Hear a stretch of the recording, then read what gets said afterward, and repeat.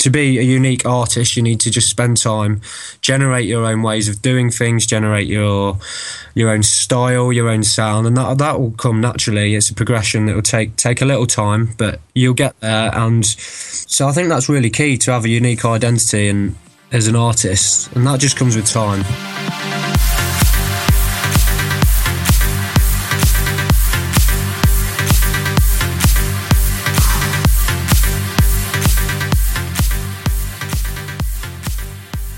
Good morning, good evening, good afternoon. Wherever you are in the world, I'm Sam Matler. You are listening to the EDM podcast, and today's episode is with one of my favourite producers on the Anjuna Beats label. I'm sure you've heard of him. If you haven't, you are in for a treat. His name is Genix, and he has done a ton of stuff. He used to be resident DJ at Passion UK. He was also a promoter there. He's released over 50 originals and 50 remixes, which is an insane amount of work. I cannot fathom it. We talk about that, and one thing which I came across when I was doing my research is that Genix achieved a Guinness World Record back in 2005 for the longest DJ set up until that point.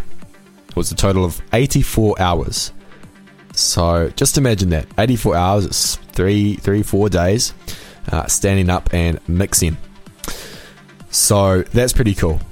It is a short interview. Damien had to head off, but we pack a ton of stuff in there. He shares a lot of good advice, including why it's important to focus on music that you like making and not try and imitate others, which is what a lot of people do. We talk about how he builds his super saws, and if you know his music, you'll know that his super saws are incredibly lush, like a wall of sound. So I hope you enjoy the interview. I certainly did, and without further ado, here is Genix.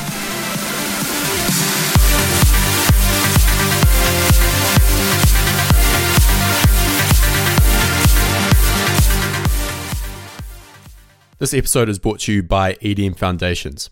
EDM Foundations is my course for new producers, those who've been producing for under 12 months, or even those who've just started. The whole idea of the EDM Foundations course is that you learn the fundamentals of music production by actually doing and not just learning the theoretical stuff. The course consists of over 12 hours worth of streamable video, where I walk you through the creation of 3 songs and give you advice and tips for working on your own original alongside them. We've had over 500 people sign up for this course. Many of them have had great results. If you want to learn more about the course, head over to edmfoundations.com.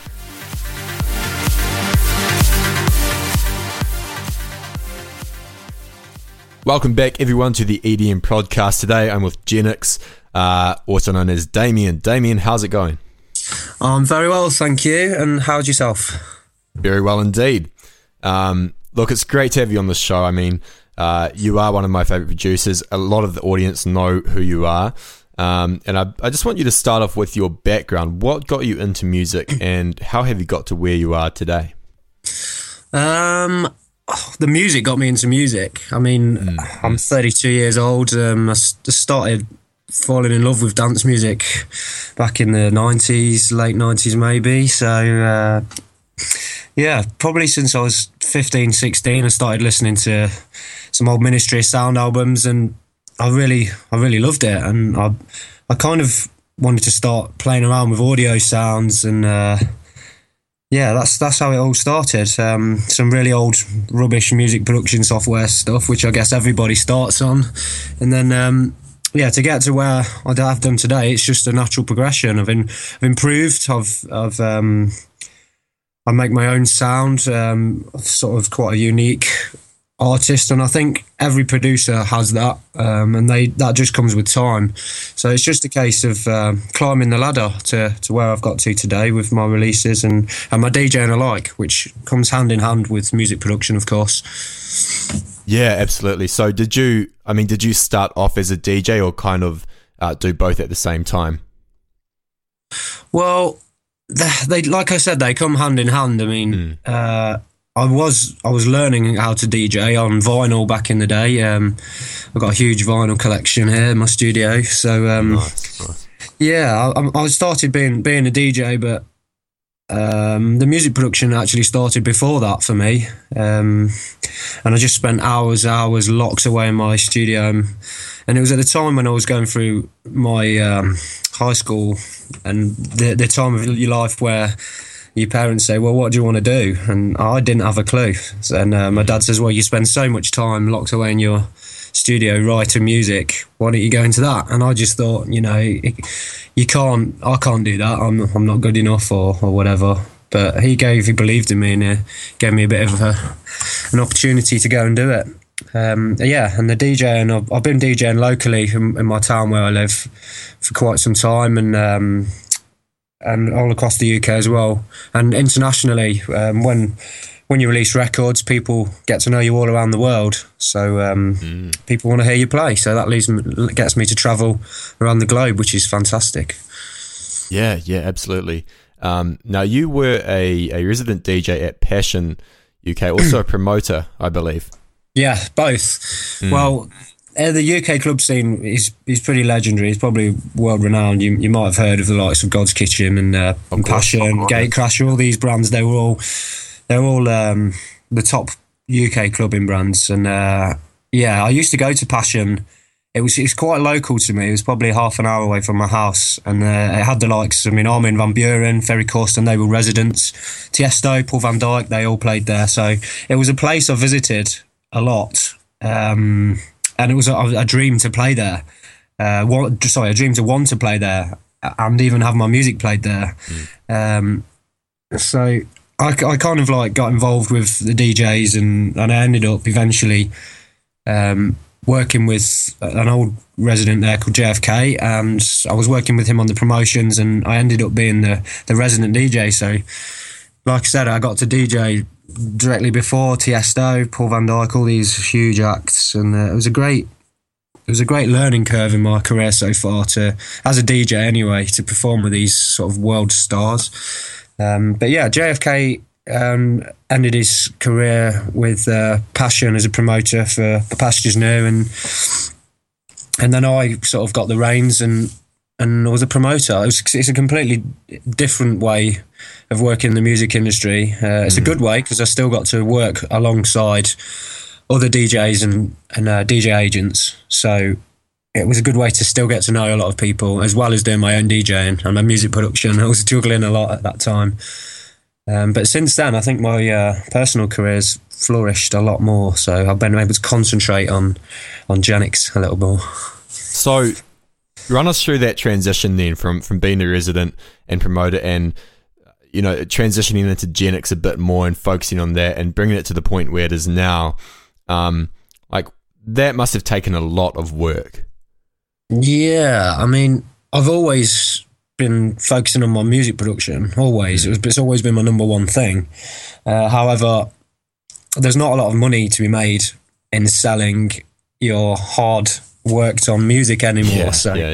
The money comes through touring, and everybody has to have a source of income. So if you're not getting the gigs, it's difficult to sort of pay for things you need in life. And the promotion thing was another source of income. So like I said, it was good to work in the music industry still, because it's still connected to what I was doing anyway. But as a transition to go from that to not doing that and still having income, I was getting a lot more gigs by the end of my promotion career, so I could sort of pay to keep doing my music and everything, and I've had a lot of time to focus on my sound. And everybody told me I'd be so much better off without Passion and without being a promoter, so I can focus on what I was doing. And at the time I didn't believe it, but it turns out that everybody else was right, and it was a bit of a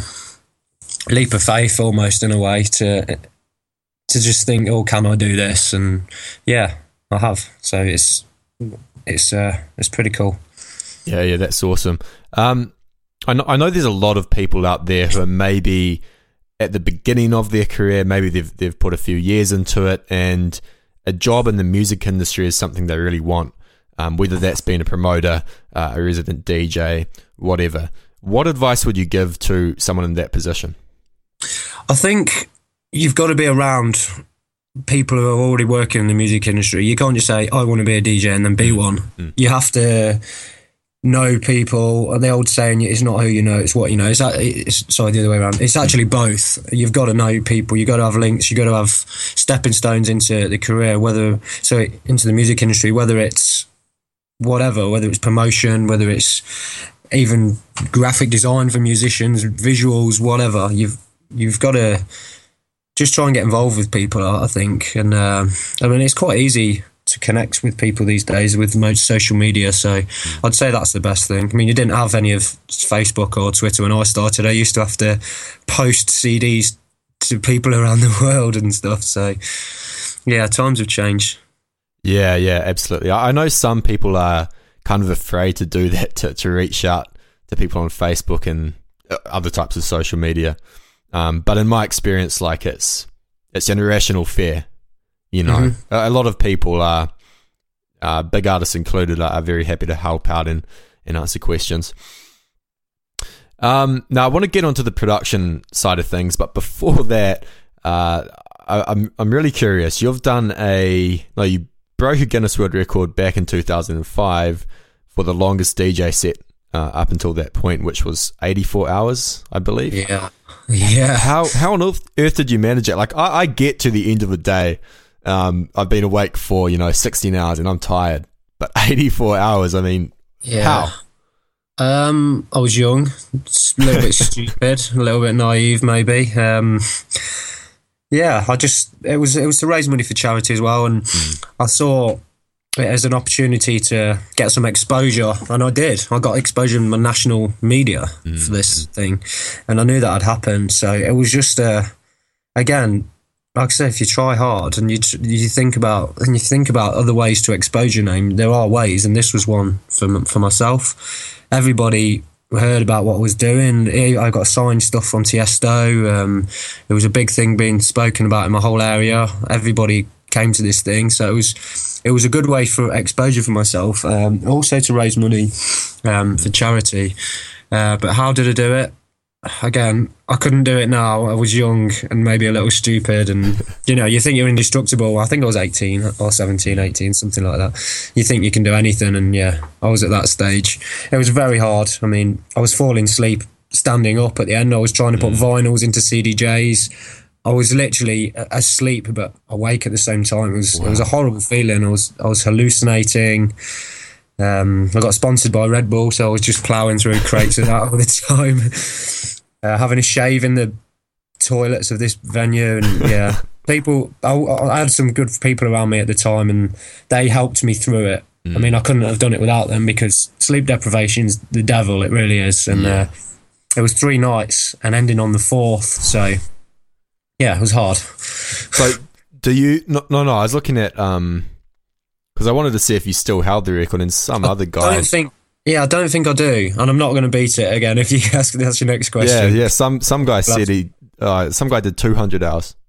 Yeah, there's little loopholes in it that I didn't know though, because you're allowed 15-minute breaks every 8 hours, and some people accumulated those so they could have like a couple hours sleep and just. I don't think that seems like it's cheating. Yeah. Yeah. There's no way you could do 200 hours. I know how hard 84 was, so they're doing something else. Yeah, that makes sense. Do you your sound is quite unique. To me, it doesn't sound like any other artist. Do you think it's important to focus on music that you like making? And another question on top of that, do you think that too many producers nowadays try to imitate other artists? Yes and yes. There is imitation. There's a lot of producers who go, I like this tune, I like this track, I don't know, Ilan Bluestone for example, and then they'll try and make a track that sounds like Ilan. I mean, in my opinion, what the hell's the point of that? There's no point whatsoever.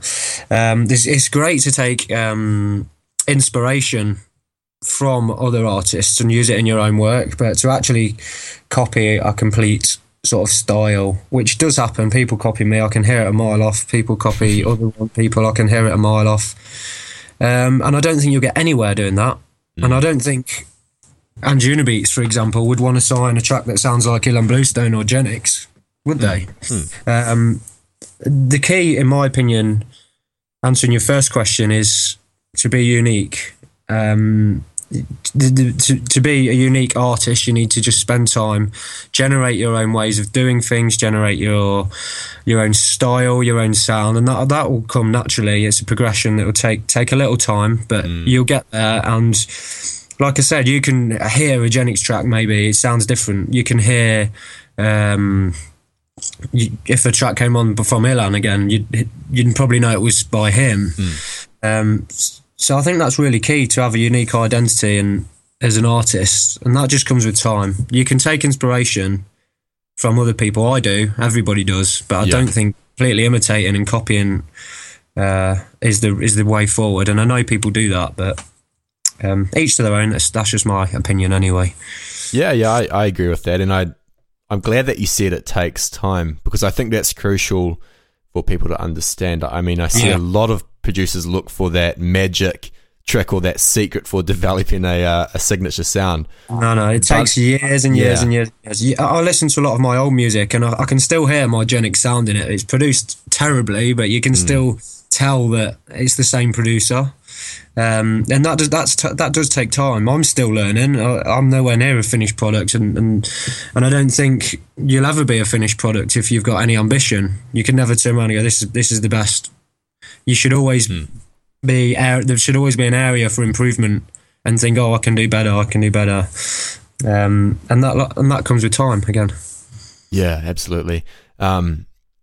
You've been producing for quite a while, and one thing that blew me away is that you've released over 50 originals and 50 remixes, which is an insane amount of work. I mean, I know people who release like one track a year.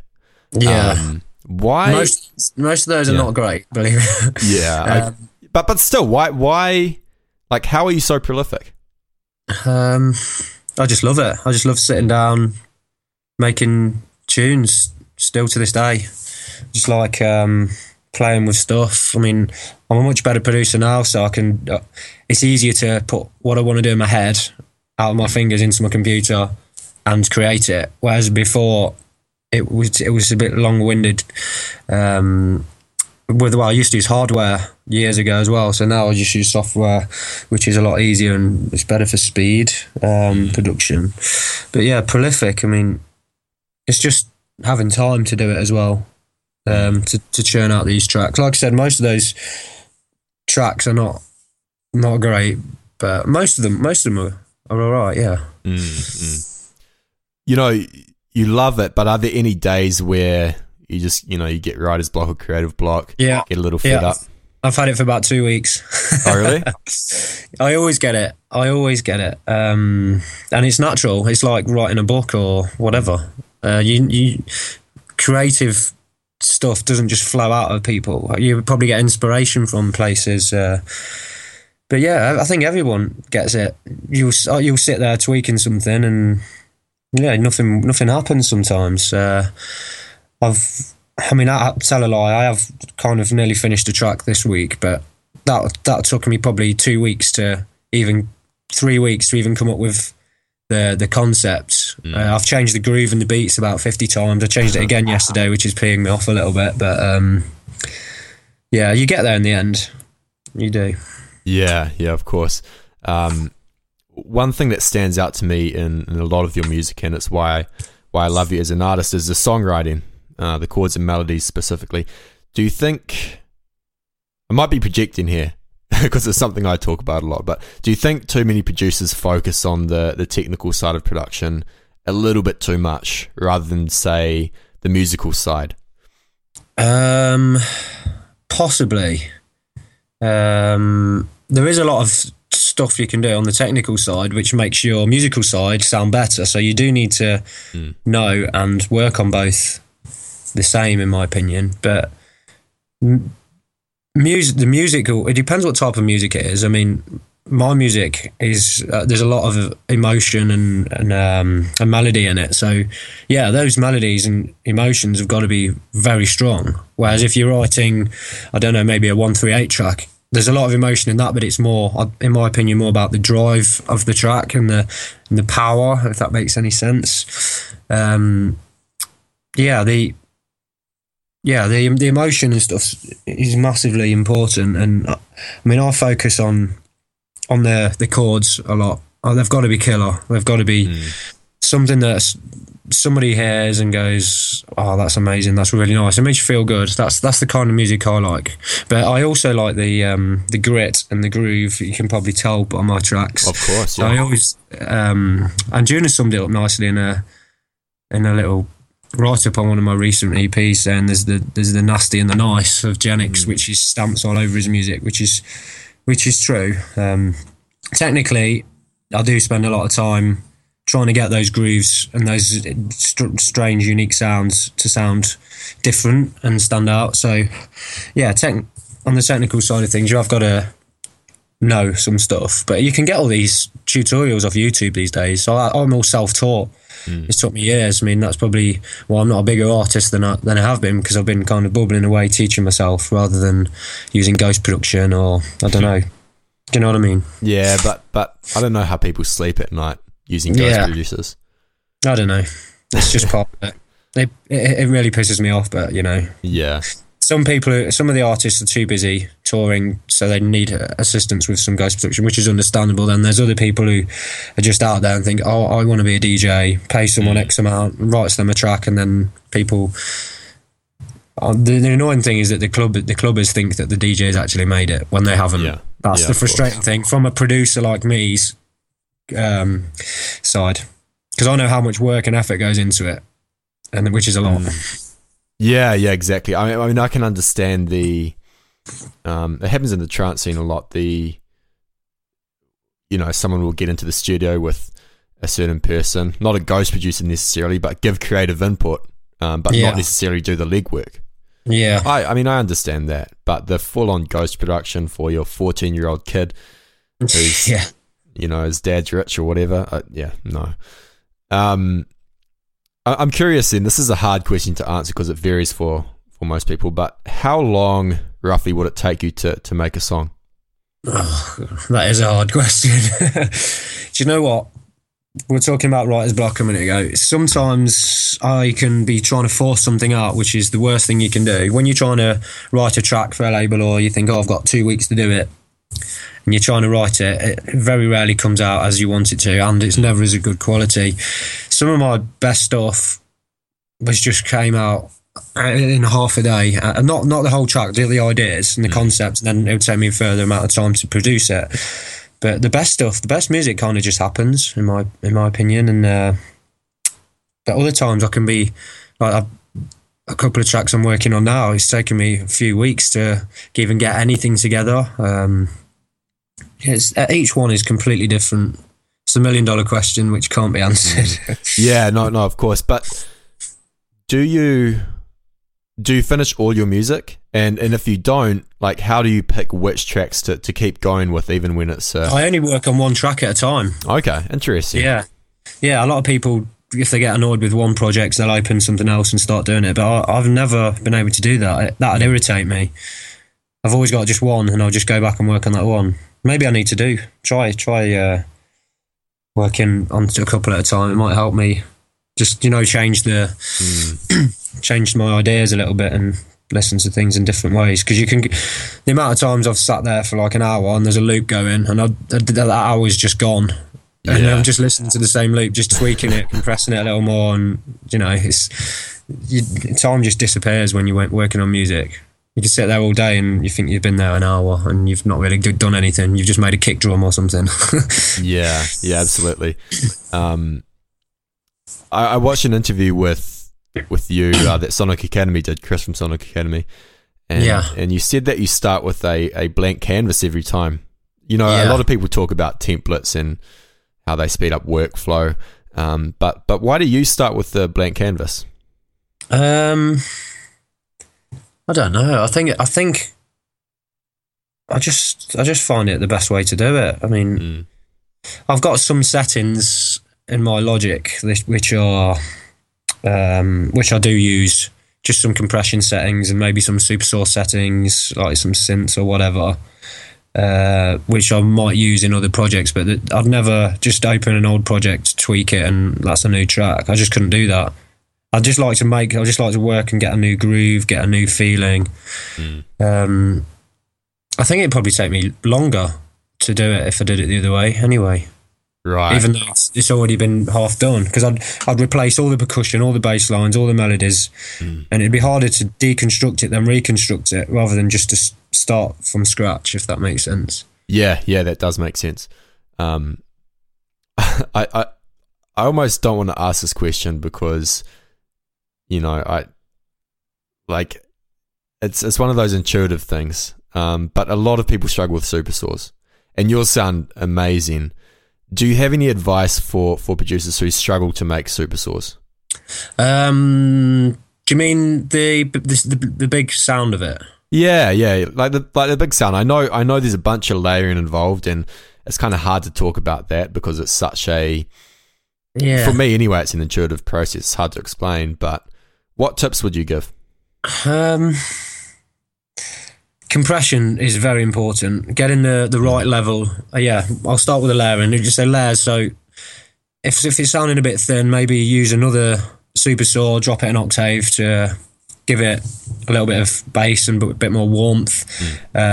Side chaining off a kick drum, of course.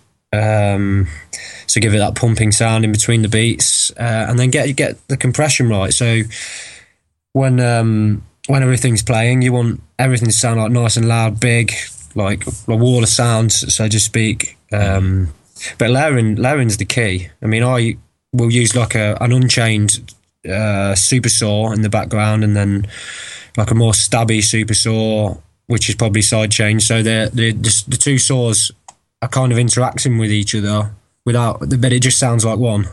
So the one in the background's maybe got all the bottom cut off it, so it's just filling the gaps between the stabs of the other saw. It's hard to explain on here. Yeah. But it's, just layering really. I mean, don't layer two sounds that are just this identical saws. There's so many sound banks out there these days, so if you can't make them from scratch, I mean, you can just grab some presets which sound similar. There's a much quicker way to do it just bunch a load of those together. Just sidechain compression. I always work with some compression on my master channel as well, so I get a feel for what it sounds like at the end, instead of putting everything together then trying to master it, which is hard because you're then making a track, retweaking it. I'll always kind of work as I go along with my master, so everything's sounding nice and fat at the end. So yeah, it's just a lot of tweaking really. I've heard a lot. I've seen more and more people do that, produce into a mastering chain. And obviously they are the kind of the elitists, for lack of a better word, who say that it's a sin and you shouldn't do it. But I mean, there are no rules at the end of the day, so I think it's kind of cool. Yeah, totally. Cool. Well, a few more quick questions, and then I'll let you go. Do you have any routines, habits, or tricks that you use to overcome creative block? No. I wish I did. It'll just go. It'll just go. Yeah. And then you'll write 3 tracks in a week, or for example, it would just go like that. Sometimes it's better to go and listen to some music. I do a lot of running, so I'll go out and stick my iPod on. You come back and your creative juices are flowing. Your mind's just full of ideas, and you've just heard little bits. And subliviously, information is going into your brain, and you can apply that. But yeah, there isn't a such thing. Yeah, resting between studio periods is key, I guess. Gotcha. Yeah. Are there any books or resources like videos, YouTube tutorials that have played a significant role in your journey as a producer? None whatsoever. Yeah, no. It's a short answer to that. And finally, what 3 pieces of advice would you give to all the producers listening to this? Okay, stay true to yourself and write the music that you love, and don't give a shit if nobody doesn't like it, because that's your identity. Going back to that again, it's you showing the stuff you like and your unique style and sound and your own sounds that you love. And never give up. Never give up. I mean, set yourself stepping stones. Set yourself a small goal, achieve it, then go and achieve the next one, and so on. It's a very hard dog-eat-dog industry. Very frustrating at times. But you can always achieve if you work hard enough, definitely. Damien, it's been an absolute pleasure. Thanks heaps for coming on the show. And finally, where can people find you online? My Twitter is @GenixDJ. My Facebook's just Genix, I think. And my website's genixmusic.com. And you can catch all my gig dates and stuff on there as well too. Fantastic.